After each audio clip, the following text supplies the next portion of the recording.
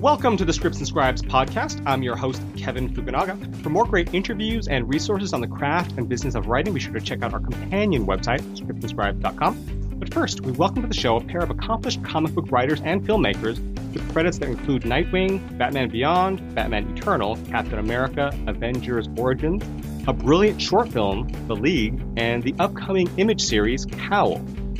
We welcome Kyle Higgins and Alec Siegel. Welcome to the podcast, guys.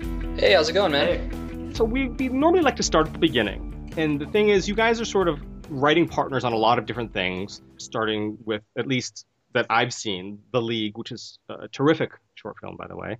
Thanks. Thank you. And Kyle, you went to film school at Chapman in Orange, California. And Alec, you went to Illinois State University, where you studied English and had a minor in film, from what I understand. Yeah, it was a minor in film, more kind of film theory. They didn't really have a production department. Gotcha. Actually, moving out here when we were making The League was kind of a crash course in filmmaking because, I was there to help Kyle and we went through like the whole process, writing, casting, scouting, shooting, like all of it. Right. Well, so then where did you guys meet? How did you guys connect?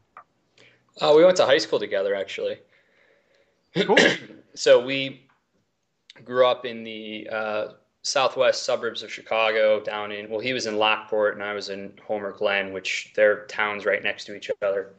And so in high school, I think we just met through mutual friends. I was in the band program and he did a lot of theater stuff. And so we knew each other kind of in passing. And then one of our mutual friends, Jana, who I'm sure will thrill her to no end that we just mentioned her name. She and I I remember we were talking at one point and I was trying to like figure out some screenwriting stuff and she said, "Oh, Alec does that too." And I said, "Oh, I did not know that." And so I actually remember you reformatted something, a little short film I was writing because I didn't know how to write I didn't know what like screenwriting form was at that point. Mm-hmm. Like 17 years old. And then, we just stayed in touch throughout college. I started at the University of Iowa and then transferred to Chapman in Orange County for my last 3 years. Mm-hmm. And Alec was at Illinois State. And I think we worked on a couple like small things together like during that time. But it was really The League that was kind of the first thing that we tried to actually write together. And so yeah, and then Alec moved out here when we were actually making the film. He's I don't know why I'm talking about him in the third person. He's sitting right next to me. Well, you're older than me, so yeah. He was done with. He'd graduated when I was going into my final year. So yeah, and then we just basically almost killed ourselves to make this huge short film. It's a short film. It's 27 or 29 minutes or something, but it doesn't feel like a short film. It feels like a pilot or something like that. You guys did an amazing job. I mean, for those who haven't seen it, you can go to, what's it, theleaguefilm.com? Yeah, theleaguefilm.com. There's a trailer there, and then if you click on the watch tab, there's a link to buy the whole film on iTunes, and I think it's also available on Amazon, like instant. Oh yeah. So. Very cool, and it's fantastic. So I'm not thrilled with the encode for iTunes. It's this third-party company, Shorts International, that has the iTunes distribution rights. So the blacks aren't quite as dark as they should be. Right. So but you get the general idea. Sorry, it's a really late night here, and yeah. We've been doing a lot of promotion for Cowl, and we've got a script on something due tomorrow that hasn't been announced yet, and then also a pitch tomorrow that I'm trying to prep a big visual presentation for. Now, Kyle, you've had a long run writing Nightwing, and now you're on Batman Eternal, and Alec, you've co-written titles like Captain America and Avengers Origins. Were you guys both comic book fans growing up?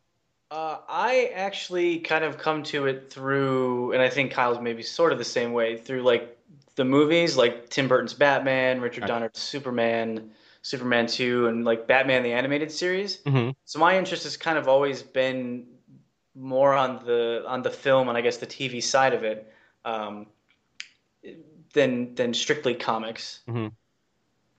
Yeah, I am definitely a big comic book fan and grew up a big comic book fan. I never I never wanted to pursue writing them. I never really thought it was a possibility. And to be honest, I actually, in a lot of ways to this day, still don't really think of myself as a writer. Especially like growing up and in high school and college, I never really considered myself a writer. Even though looking back, I kind of always wrote. I remember like my earliest being in second grade, like writing a short story that like the school library like bound it with construction paper and like put on the shelves, right? So like I've always written, but I kind of never thought of myself in that light. And especially in high school and then in college, I was writing purely so I would have material to direct. And it wasn't until I probably my sophomore year at the University of Iowa that I actually wrote this prose piece that like I actually was pretty proud of how it turned out. And then from there, I kind of dabbled in some screenwriting stuff and refined it a little bit more when I was at Chapman and then the League. And I have no idea where I was going with that sentence. My apologies. What were we talking about? Oh, comics? Comics, yeah. Yeah. Big comic book fans. Yeah, How the hell did I end up on that? You were all over the place. Oh, because I never thought of myself. I never thought I would be writing comics is Right. kind of the long way of saying that. Gotcha. Now, The League, your short film, it's about a superhero union led by the Grey Raven. And Cowl, it's about a superhero union led by the Grey Raven. So It's is funny that, how that happened, isn't it? is that just a coincidence? A funny Total coincidence? coincidence. We Nice. ran out of names. Yeah. Gotcha. So is Cowl a continuation of The League, or is it more of a reboot? I know The League was set in the 40s and Cowl was set in the 60s. Well, actually, the League was set in the 60s as well. Okay. The opening of the League is set in the 40s. Cowl is the best way we've described it to this point is that it's inspired by the League. Mhm. The League was kind of our proof of concept, kind of a test run. Sure. The thing about the League that has always kind of bugged me, and it's also the reason that we never really pursued trying to make it as a feature. Mhm. We had interest, but it never felt like the right fit because the concept of organized heroes, this labor union in the 60s, and the ensemble cast and the possibilities of the interactions between members of the union and the city and the politics, and it really is a big idea, and there's a lot of world building possibilities there, and a feature never really is able to take advantage of all that. And so when you look at the short film, that concept is really just a backdrop for a murder mystery. Mhm. Like if you were to actually break down the story of the League, it's the former sidekick comes back because the villain who almost killed him has returned, and that villain is killing former supervillains in the city. And there's this big conspiracy about the Union going national, and who's behind this, and the return of the villain. The Dart is his name, and so yeah, it's a murder mystery. But now with Cowl, what's great is that we have a platform that is conducive to big world building, multi-cast, multi-ensemble cast. That's the same thing, isn't it? Yeah, just an ensemble. Ensemble cast stories. And we're able to world build this thing out and explore the different divisions of Cowl, and really kind of get into it in a long form way. Right. Why did you choose the 60s? Well, there are a couple of reasons. The first is that when I originally came up with the idea, it wasn't the 60s. And it's funny, we were actually going through old files yesterday, totally by coincidence, and I found the original short story that I wrote.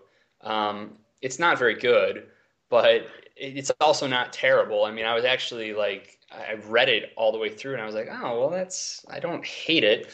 But it had a lot of the things that it hit a lot of the ideas that we ended up A lot of the developing in the ideas, League yeah. and in Cowl. Oh, and what's funny is that some of those ideas are like throwaway sentences that have become like the crux of Yeah. like entire story arcs. Yeah. Basically, it was a story set modern day, and it was more of a satire and kind of a comedy piece more than anything. It wasn't until we got into the idea of a different era, like the 1960s, where America was kind of at this precipice, and it's the start of the loss of innocence in this country, and um, it's this great time of change. Not to mention in the comic book industry, it's kind of the transition from the golden age to the silver age, and the rise of the flawed Marvel superheroes. And then in Chicago, the history of politics there, and the daily political machine, and just the different labor unions of the time. There's this kind of rich world that all of a sudden grounds the concept of organized superheroes in a way that isn't possible modern day. To tell that story modern day feels very tongue in cheek. And you say a superhero labor union, and I've had this happen.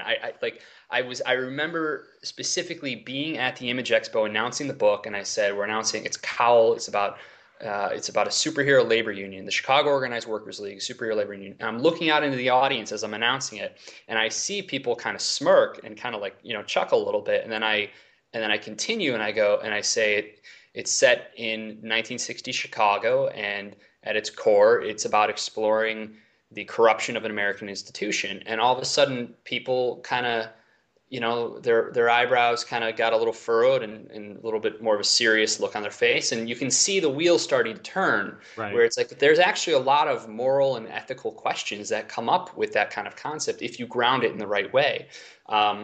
So that's really the genesis of it. And that's, we're also big history buffs, and we love the Cold War. I mean, not like, oh, man, we should go back to the Cold War. Yeah, it's just a fascinating era of history. I mean, the whole decade. I mean, that's the thing, is there's so much change and moving out of one era into another that's just inherent in the 60s, that it made sense in a lot of ways to set it there. And that transition from the post-war years, or after the post-war years, where there's the good and evil, black and white kind of quality of the war, transitioning into this, we're not quite sure who our enemies are, and who we are, yeah, just creates a really nice backdrop for this whole thing. I mean, I guess communism and the Russians were our enemies, but there was this whole like your neighbor could be against you quality, that the battle lines aren't as clear cut, and that's a really interesting era to explore superheroes in, and the idea of a superhero. Right. Paranoia. Yeah, exactly. Yeah. Now, without revealing too many secrets or details, you've talked a little bit about themes in Cowl, and the setting of the 60s, the labor union is sort of more of the backdrop. Can you tell us a little bit about the characters in Cowl, and what types of stories you're going to be telling? Well, when we sat down and started to break the comic and figure out how we were going to structure the whole thing, I mean, one of the things we decided to do was, I mean, some of the characters carry over from the short film, mm-hmm. but we tried to come up with ways that each character would be a viewpoint that would give you, a window into different parts of the organization. So, like, for example, you've already mentioned the Grey Raven. Mm-hmm. Jeffrey Warner, who is head of Cowl now in the 60s, and 10 years ago or 20 years ago was the Grey Raven, one of the greatest heroes in the city, and now he's hung up the costume and he's leading things. So we have kind of the top down viewpoint, as he's kind of gone from crime fighter to politician, basically, or bureaucrat. I mean, he was very much kind of a living legend, which figures into his character pretty prominently, because, I mean, that's the way he wants people to see him. That's the way he sees himself. So, he's got a very high opinion of himself, and he's the leader. And then you have characters like Blaze, who was also in the short film, and a couple new characters, Arclight and Radia, who form the tactical division, kind of like a SWAT team. Mm-hmm. When there's big time villains in the city, there's the big guns that you send in. And Blaze is also the deputy chief. And then you have John Pierce, who's in the investigations division. So, anytime there's, I mean, basically anything to investigate, a supervillain leaves some clue behind. You have this entirely different division that just looks into it and finds out where they're hiding or whatnot. And then you have a patrol division, which is Grant Marlowe, or our viewpoint there is Grant Marlowe and Carl Samosky, and they're kind of Carl is his superhero name is Eclipse. He has kind of anti-kinetic powers, so kind of much more like low-level powers compared to somebody like Radia, who's telekinetic, or Arclight, who can fly and has kind of like cosmic energy powers. And so Patrol, it's like they're just kind of on the street all the time, kind of your first responders. And then Grant Marlowe is a sharpshooter, but he doesn't have a superhero name and he doesn't have superpowers, which becomes a big plot point. And they are just kind of your street level viewpoint as well. So we kind of wanted to find ways to get all of the different viewpoints of how they interact with the city and how the city interacts with them. And the different divisions really do speak to the world building that we were talking about before. Each one of these points of view is representative of a different division in Cowl. So in the first arc especially, these are our main points of view. As we get out of the first arc and into the second arc, we start to follow characters who have more tangential relationships with Cowl, i.e. the mayor, the police, people in the police department, people in the news industry. So it definitely kind of definitely spirals a little bit after the first arc. Right. Cool. Now, can you talk a little bit about the development process of Cowl with Image? I know you guys are already established comic creators, so I'm sure the process was sort of streamlined as opposed to being an aspiring comic book creator. But how did you pitch Image, Cowl? I'm sure you used the League, but how much of Cowl did you have done at all, if anything? Because I know like they like to have artwork. How much of that did you have to bring with you to pitch? Right. Well, this is a little bit of a I don't know, an outlier, I guess, our situation. Right. Cowl wasn't supposed to be an Image book. Oh. I have another project that I'm doing at Image that I'm writing myself, and it's taken a long time to kind of get going. So at San Diego Comic-Con last year. This last one, so almost a year ago now, I was having drinks with Eric Stevenson. We were having a meeting about this other project, and he, at one point he said, "Well, so what else is going on?" And I told him, I said, "Oh, I've got this other thing. I just got some pages for here. You should check this out." And I pulled up all of these full watercolor pages that Rod had done. And at that point, we had about 10 pages done. And so I showed them to Eric, and he said, "Oh, wow." He's like, "What is this?" And I said, "Well, it's based on my my short film, The League," which I think I had shown Eric a trailer for probably the year before. And I said, it's superhero labor union, 1960 Chicago. Rod Reese is, painting the whole thing. And he's like, "Well, what's going on with it?" And I said, "Well, we're going to publish it kind of on our own in Brazil first, because Rod lives in Sao Paulo and he really wants to put a book out in his home country. And he's never done sequentials before. He's never done a book." So I said, after that, I guess we're just going to kind of see if anyone in the U.S. might be interested and maybe put out the finished thing here. And without even looking up from my phone, Eric goes, "Well, I'm interested." And I said, "Really?" I said, "Well, do you want to do it?" And he said, yeah, let's do it. So what's funny about that, two things are that, first, I didn't think Image was really a possibility for it because it's a superhero project. They're my first choice. for a couple reasons, which we can get into, I guess, in a little bit here. But I didn't really think that it was something that would be a good fit. You know, creator-owned superhero books are tough to do. There are so many superhero books out there, just kind of to begin with, and then to launch one that, especially as your first creator-owned project, is an even harder sell. And so, you know, it's funny because this wasn't supposed to be the first thing that, you know, I do, but it just, from a scheduling standpoint and everything else, it just kind of worked out that way. And Rod has this, you know, incredible kind of Bill Sienkiewicz crossed with Phil Noto style, and the book looks like nothing else out there, which is incredibly important if you're going to do anything that has anything to do with superheroes. Right. In the year 2014, you know, for that reason I just said, which is that there are so many superhero books on the stands. So yeah, that was kind of the development of it. I mean, we had wanted to do a book based on the League for a long time. So yeah, I think it was about like 2 years ago that I talked to Rod about, or was it like a year and a half ago? I was like, you know, maybe you and, you know, we could do this all together. And he and I had done a short anthology comic for like a little 8-page story for our friend Brian Buccellato for his Foster anthology.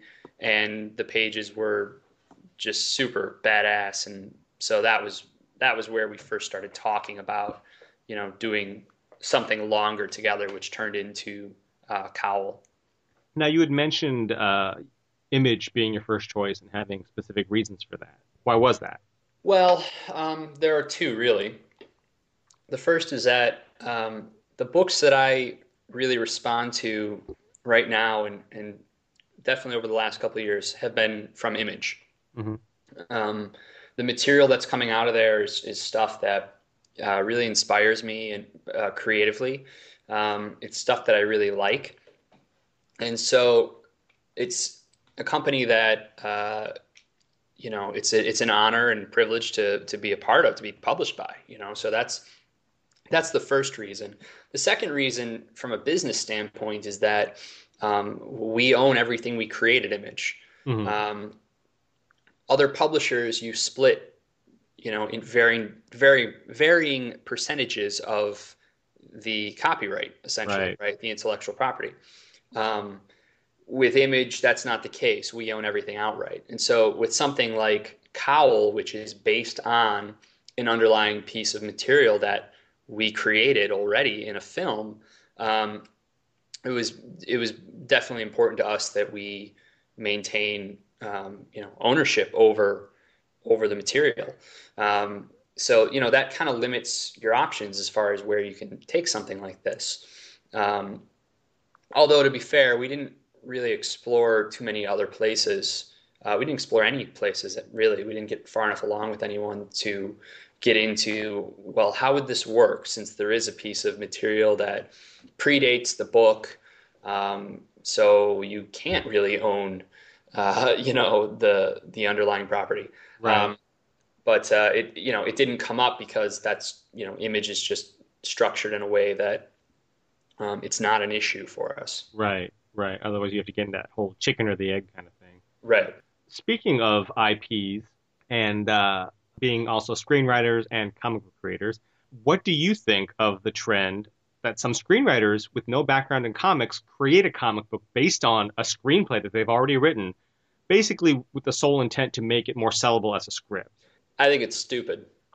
I think, you know, I mean, like, they're welcome to do that, but I mean, no one's going to read it. And it's such a tail wagging the dog situation, you know?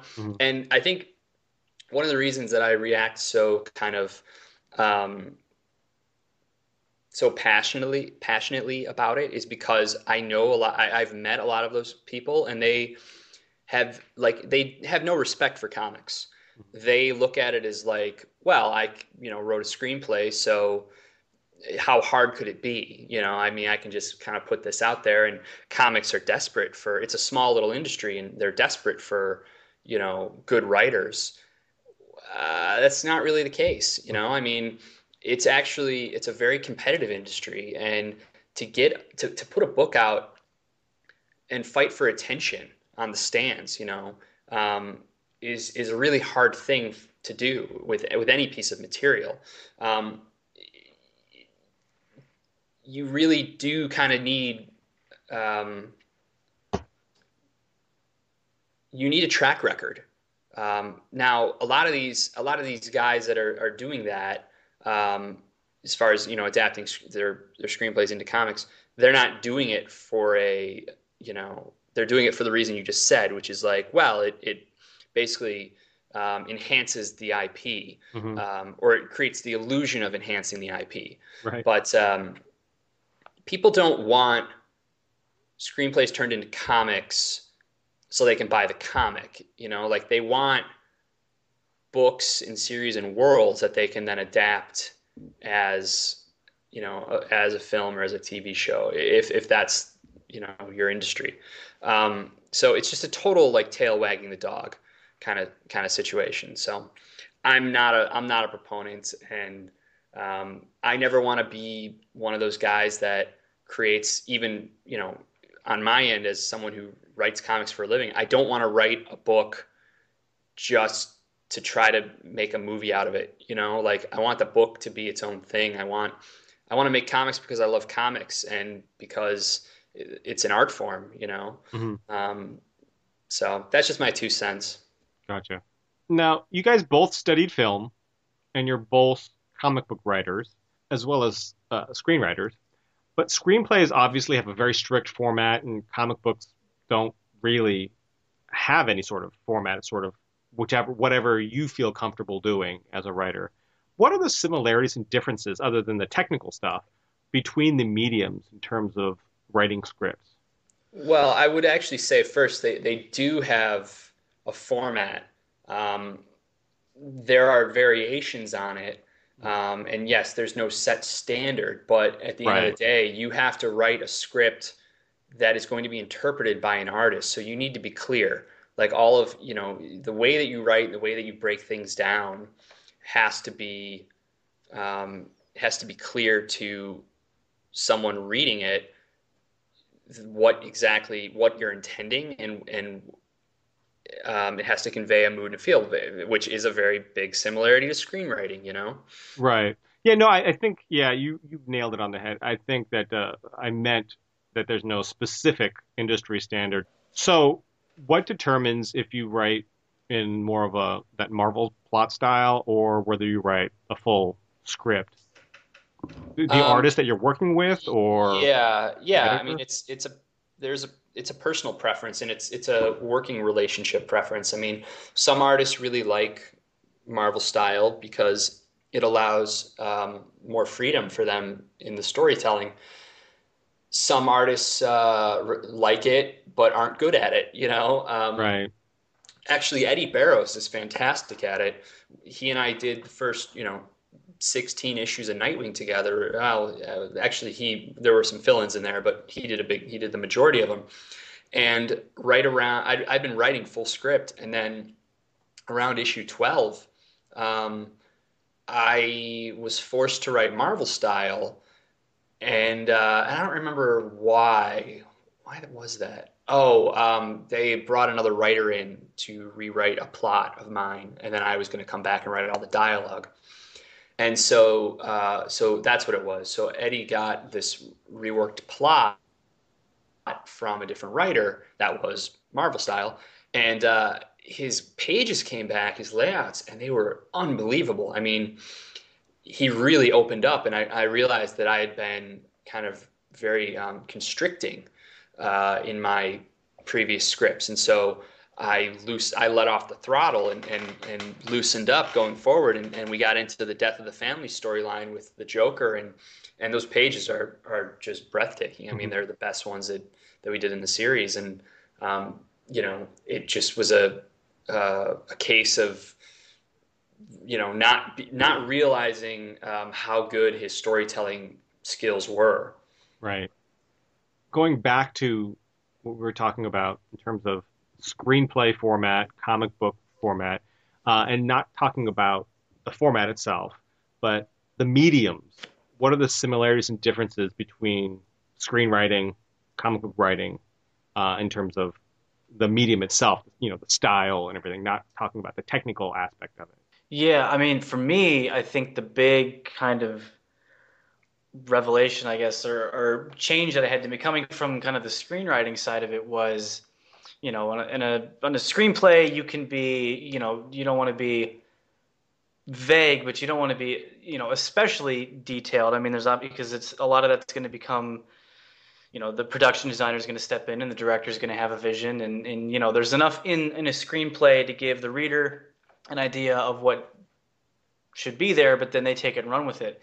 I mean, a comic, on the other hand, like Kyle said, it's like you have to describe it. An artist has to be able to look at what you've written and say, okay, like this is what he needs to draw, and so that was like becoming more specific about things, and then at the same time realizing that you have anywhere from 5 to 8 panels, depending on how many you want to put in there, to tell the story per page. So it's becoming very precise with what it is you're showing and how to get through a scene. And that, for me, it was a big challenge, and it still is a lot of times. Just when you switch back and forth from writing a screenplay to a comic script, it's just put it down on the screenplay, and it's like this happens, and the character turns, and the scene just flows. You don't really have to think about the camera shots and all that kind of stuff. But then you go to the comic script, and you're like, oh, I can't have the character do this thing and that thing in the same panel because it's a static image. So like, just kind of, for me, that's always been a big thing to keep aware of. Mm-hmm. Now, Kyle, you signed with UTA based on the strength of the league. What does your success as a comic book writer sort of add to your profile as a screenwriter and filmmaker, if at all? Nothing. Okay. It's made you a better writer. It's made me a much better writer. Yeah, okay. That is actually 100% true. It's given me a lot of experience in telling stories. Sure. And given me a lot more confidence. But as far as a business, mm-hmm. Anything in the business goes, it doesn't really do anything. I got a lot of attention off the league mm-hmm. 4 years ago, 5 years ago now, whatever that was. And, I've slowly started circling back into that world and looking to start trying to make films again. So a lot of the meetings and conversations that I have now are with some people that I met with a couple of years ago, and then a lot of new people. It's definitely it's an easy conversation starter to say, well, what have you been doing the last couple of years? Oh, well, I've been writing Batman. Right. But outside of that, I mean, it's not anything that that really translates. Gotcha. And that's actually, by the way, something that, getting back to our point earlier about screenwriters who have never made comics or have they don't have a career in comics, mm-hmm. coming and trying to adapt their scripts into comics. Same thing. It doesn't go back and forth. Okay. The development execs and producers don't want comic book writers. Like, they're not going to hire you because you're a best-selling comic book writer. They're only going to hire you based on a spec script, mm-hmm. Or on something that you sell. It's not success in one industry, in one medium, doesn't necessarily mean success in the other. It doesn't translate. I mean, if you are Joss Whedon in film, you're going to be able to go write comics if you want, sure. right? But those are few and far between. Like, I have a couple friends who are screenwriters who I think would write fantastic comics, and they can't get arrested mm-hmm. writing for Marvel or DC. And that's not to say that Marvel and DC are the the ultimate goals or anything like that. It's just it's a hard thing to do, as an outsider. So. Right. So it's the same thing. Like, UTA, my agent there, I don't really talk to that much anymore. We actually just had lunch a couple weeks ago for the first time in a long time. But I've been kind of going down a different path the last couple of years, and I have a couple spec scripts that I'm working on right now, and we actually have something else that Alec and I a couple things that he and I are working on together that has a few things that have some traction to them. But until one of those becomes a bit more real, there's not really much for UTA to do, so there's not really a lot for me there's no reason for me to really be interacting with them. I'm not really bringing them anything, and I'm not at a point in my career as a writer or a director that they can put me up for things, Mm-hmm. So it's kind of on me at this point. Right. Now, talking about the comic industry as very tight knit and it's difficult to break in, not having a background as a comic writer, having a background as a filmmaker, how did the League get you your first or help get you your first comic book writing gig?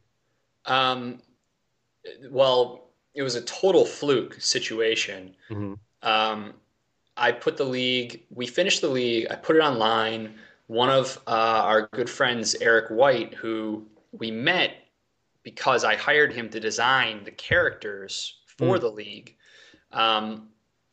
He and I stayed in touch throughout the process of me making the movie. And by the time it was done, he loved how it turned out. And so he sent out an email to like 200 people. It was like to everyone he knew in comics and film and TV, saying, here's this really cool thing that he was involved with designing the characters, and you guys should watch it if you get a chance and think you might like it. And I got a lot of emails, very nice emails back from people and a lot of connections that way. But one of the first emails I got back was from Joe Quesada, who at the time was the editor-in-chief of Marvel. He's now the chief creative officer of Marvel. Right. But he happened to watch the film, which is amazing to think about because it was a 27-minute film and there was no trailer for it. It was just like, boom, it's the whole film, right? Right. So he watched the whole thing and he really liked it and said if there's ever anything that he could do for me to let him know. And I wrote back and said, well, first of all, I'm a huge fan of your work and I really was. And I said, and if you guys are ever looking for new writers, please let me know. And he wrote back and he said, well, we're always looking for new writers, Kyle. He said, what types of stories do you like? And, we basically emailed back and forth a few times and he said, okay, well, here's what I'm going to do. I'm going to share the film around with my senior editor staff and senior editorial staff and see if any of the senior editors respond to it. He's like, and if they do, maybe basically one of them will reach out to you and you can kind of, maybe you can pitch to them. Basically, it works best if I'm not pitching directly to Joe, right? To the editor-in-chief. Right. So there's a learning curve and coming up under an editor's wing is really the best way to do it at Marvel. And so Tom Brevoort watched the film and liked it and reached out to me. And I pitched for 10 months. I pitched all sorts of backups and one-shots and just random ideas. I mean, there was never like, hey, I could use a story for X, Right. It was, I think I have something, Tom, for Wolverine, Question mark, right? Yeah, and at a certain point, he did tell me kind of what stuff that he was looking for, like where he had kind of spaces, but like that was like 8 months later, and so I pitched probably about a good 20 stories. Some of them fully worked up, most of them fully worked up as like one shots, and at a certain point, I remember Alec and I were driving through Santa Monica and talking about one of the areas that Tom was looking for something was a World War II, a theater of war one shot. And we were talking just different ideas and kind of stumbled across this idea of Captain America, of Steve Rogers waking up as a prisoner of war in Nazi Germany. And I went, oh, that's really cool. But we had trouble with it. I don't remember what exactly we had trouble with, but we ended up setting it aside. And then randomly, like 3 months later, just on a whim, I emailed Tom and I was like, what do you think about Steve Rogers as a prisoner of war in Nazi Germany? And he wrote back like 20 minutes later and he's like, I think there's something really interesting there. And I was like waiting for the other shoe to drop. And, Right. and he's like, can you work that up into a little bit of a more proper pitch? And so I called Alec immediately and was like, you motherfucker, I pitched for 10 months and got nowhere. And the one idea that we had together is the one they want to do. Sorry. So, so that turned into our first comic, and we didn't know what we were doing at all. I mean, it was a very steep learning curve. I think the book turned out well, actually, considering, but yeah, it was definitely flying blind. We could have used like 5 more pages, but hey, who couldn't? Yeah. Right. That's so funny. I mean, I hear so many different stories about different writers getting their, comic book writers specifically, getting their start from random areas. Like yours came from the League and then pitching, and James Asmus was a playwright. Yeah, and he invited a bunch of Marvel editors to a play he was doing, and I guess a couple of them showed up. And they loved it, and yeah, so they invited him to pitch based on writing a play. Scott Snyder is a very similar case as well, actually. That's just so crazy. You wouldn't think it would work out like that, but hey. Have you, just out of curiosity, have you guys written a script for the Cowl League? Like a feature? Yeah, or TV pilot, whatever. Not a TV pilot, no. But I would say stay tuned. Yeah. All right. The next couple weeks. Awesome. If you could write and direct, this is for both of you, an adaptation of any comic book property other than Cowl, what would it be? Oh, wow. I have a couple. Pick one, just one. I would make a Daredevil film. You'd reboot that Daredevil? Yeah. Yeah. As far as superhero stuff goes, non-superhero, I would probably say East of West would be a lot of fun, actually. Cool. Or Black Science to do as a TV show, like a big serialized show. Mm-hmm. Alec? Yeah, it's tough. I mean, one that jumps to mind, I really enjoyed reading it was, what was Midnight Nation? Was okay. that? Yeah, I really enjoyed when I was reading that. Yeah, that'd be cool. Cool. What can an aspiring comic book writer do to get noticed, read, and considered by editors, besides making an amazing short film or inviting a bunch to a play? To write comics, to make comics, and I don't mean just scripts. Editors won't read scripts. Mm-hmm. There are so many people out there that want to write comics, but they aren't very good. I mean, it's like any industry. Right. The only way to get an editor's attention is to actually make a book, even if you self-publish it, put it online as a PDF, whatever, and then conventions, meeting different editors at conventions, meeting different people in the industry, meeting different artists, meeting different writers. It really is about relationships. There is a big networking component to it. You have to be good as well. Sure. You have to be talented, and you have to make good work. But then there's a networking component, and there's a luck component as well. Right. Now, we're starting to run short on time, and I know you guys have a lot of stuff going on. So we've got a rapid fire section. Sure. Just a couple quick questions here. You're both Illinois guys. If you could have dinner with one Chicago sports legend, who would it be? Oh my God. Michael Jordan, Walter Payton, Bobby Hull, or Mr. Cub Ernie Banks? Well, for me, it'd be Walter Payton. Okay. I guess I'd go with Michael Jordan, but that's a tough pick between, Walter Payton was my hero growing up. Sweetness, you can't go wrong. Yeah. Who should play the Gray Raven in the Cowl TV series or feature? Kyle Chandler, Alec Baldwin, or former Illinois Governor Rod Blagojevich? Well, with those choices, I go with Kyle Chandler. Yeah. You can't go wrong with Coach Taylor. Okay. And who would win in a game of one-on-one? Kyle, Alec, or Rod? Of basketball? Yep. Probably Kyle. Yeah, I don't know. I've never seen Rod.